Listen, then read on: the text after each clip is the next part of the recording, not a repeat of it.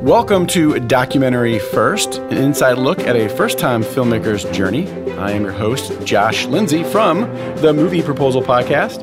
And with me is our first-time filmmaker, Christian Taylor. Hey there, Josh Lindsay. And as always, our trusty dusty research extraordinaire, typing on the keyboard guy, Jason Rugg. Hey there. I like how he says, hey there. Hey there. Okay. Hello there. No, stick with hey there. Okay. So we want to talk about, well, first of all, you're saying this podcast should be called How Not to Make a Documentary. Yeah, well, you were supposed to ask me, what'd you learn this week? I'm getting to that. Okay, yeah, well, I'll tell you what I learned. I have learned 2,000 ways how not to make a documentary. Have you seen that whole thing in National Treasure where one of the greatest movies ever, National Treasure? So great.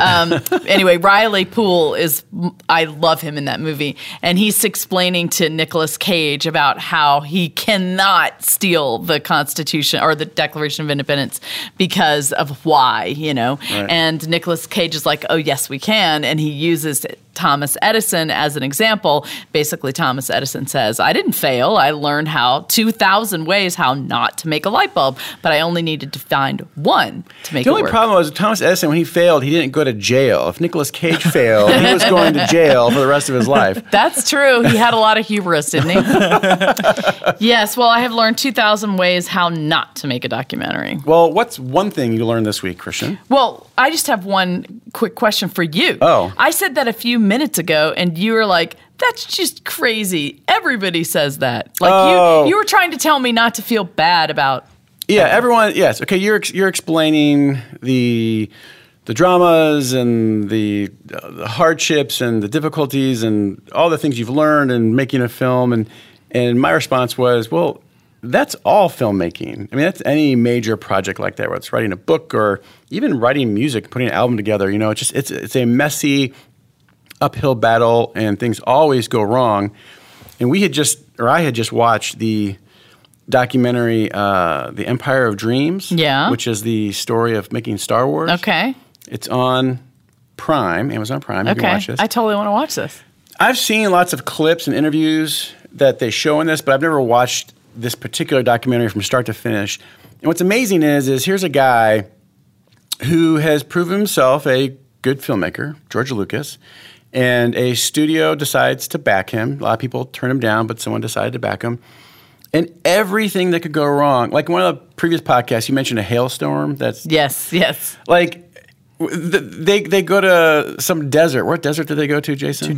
Tunisia, and they had sandstorms and heat, like record sandstorms and record heat they've never had before in the middle of, like, day one from shooting this film.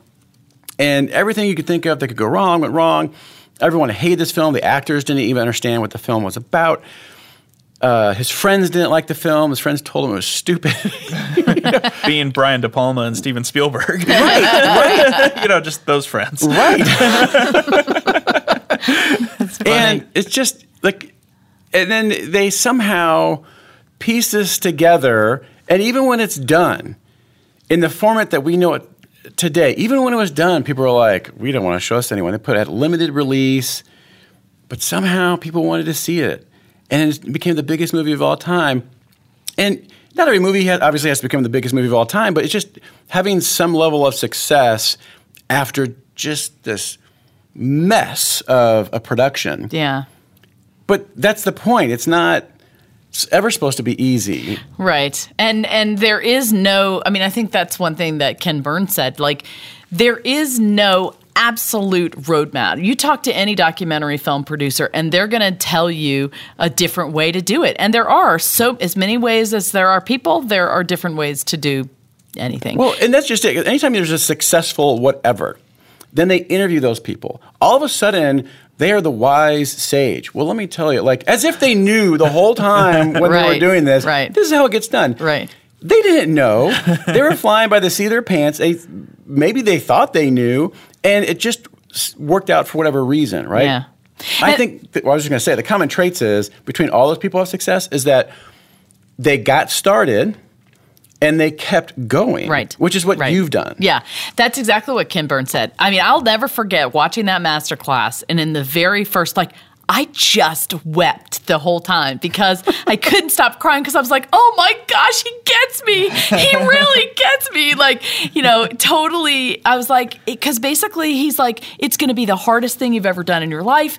The money raising is going to be terrible. You're going to fail a million times. Nobody can tell you what to do. You just have to do it.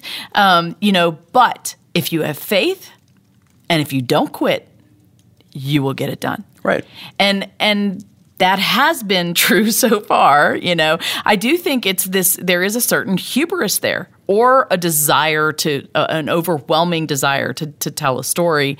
And, but you just kind of jump in feet first thinking I'll figure it out. And, that is what I've done. And there are some rules, gosh, I knew I needed a camera and I know I'm going to need, right. some things. But for the most part, there's lots of different ways to arrive at the end of something. And, and it's a constant learning process. So I have always considered myself an Indian guide, which is why I love doing this podcast, because I love sort of busting through the door, breaking down the walls, finding out where all the hidden traps are, and then saying to people, hey, don't go the way that I did. Don't do what I did. Don't step over there, because that's a mine that's going to blow up on you. But in those moments, you don't always feel that way. You're not experiencing the pain of stepping on a mine, being like, oh, I can't wait to tell people about this. You're like, why did I step on this mine? No, I honestly have always loved it. Like, truly. No. I'm going to call you out. You even have a name for it. Your What? Darkest moment of the soul. Dark night of the soul. Dark night of the soul. Yeah. But look, I went into this knowing I was going to have a dark night of the soul.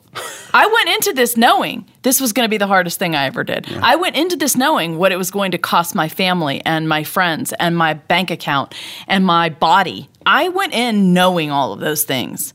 And I chose to go into all of that knowing that there were going to be terrible things that happened, and there have been. Like, I think we've had 8 people lose people close to them during the making of this film. Well, but it didn't happen because of the film. No, but I'm just saying that has a ripple effect. Oh, sure. Because then people are not able to work, or they're emotionally in a difficult place. Like, that alone was stuff that we had to carry and figure out. And, it's hard. And people got sick at the worst times, And so I knew that's just life. And right. And I do love being able to say, hey, look, this is what I learned. Like, I'm going to tell you something right now that I learned. Tell me. So I learned this week that the rights and clearances issues need to be considered before you start making the film. You have to have a rights and clearances Bible that basically is what you give to the distributor that wants to license your film. Is this something you purchase or something you create? Nope, it's something you create. Okay. And basically, it's a demonstration that you own everything in the film, from music to sound effects to video clips to photos to interviews. You have to have releases from everybody that's in the film. And you either have to have those things given to you for free, you have to have created them yourself, or you have to have bought those rights for different things. And so you need to make sure that you're all buttoned up.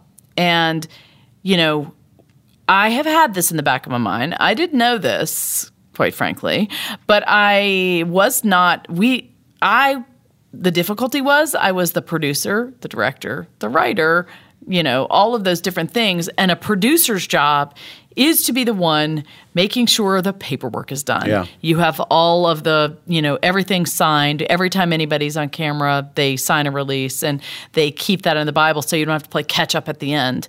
And I wasn't good about that. So I'm having to sort of go backwards. And Gads. Yeah, it's going to be a nightmare. That's a big deal. And so part of the problem is, I either have to pay somebody to do all of this work, because that's going to be a lot of time researching the film and getting all the paperwork done, or have to have a volunteer to do that. And sometimes things are going to be expensive. So we have some very precious archival footage in our film.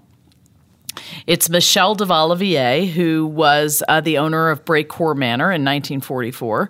And he only told the story about what happened on his farm one time. And it was filmed and it is in the media house of INA.fr in France, and they are not going to let that go lightly. They are going to charge us just for the festival rights alone. And that's another thing I learned. There are all types of rights you can buy. You can buy festival rights worldwide for 10 years. You can buy theatrical rights. You can buy them for 10 years, 20 years. The most you can buy them for is 30 years.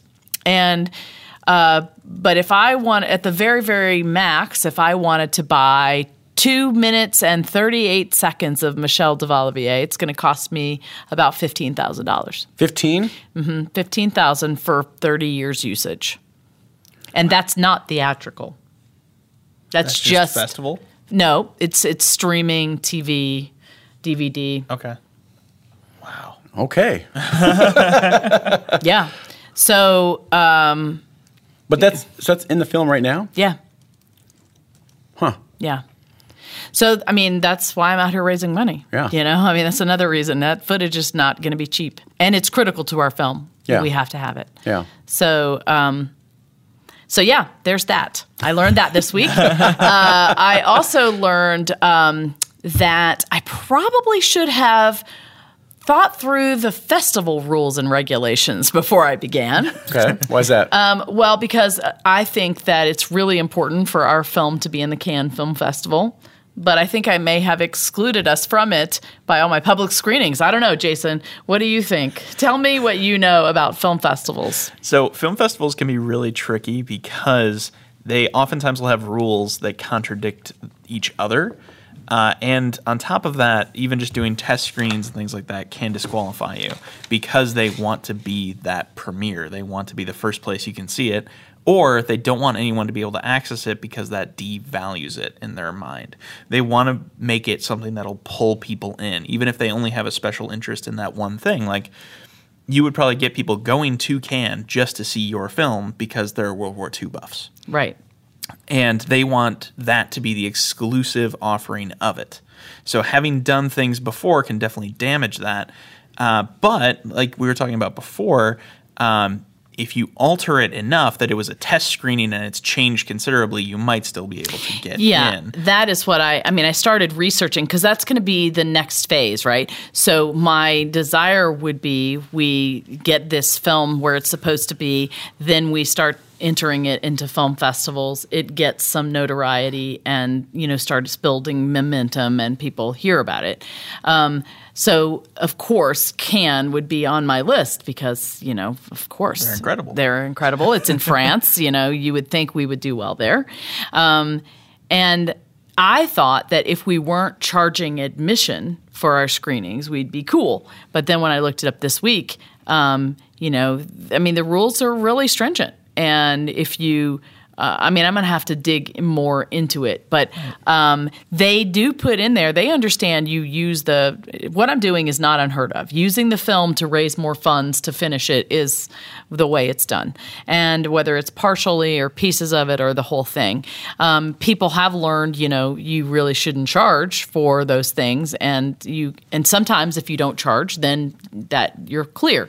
But other times, even if you give tickets and you don't charge, it disqualifies you. So the lesson this week was, if you plan on entering film festivals, you better figure out which film festivals you want to enter. You better look at those rules before you start doing anything with your film publicly. All these things you have to think of before you start. Yes. Someone should write a book. And I'm sure there are many out there. Yes, in fact, I know there are many out there. I was suggesting you write the book. People need to read a book. And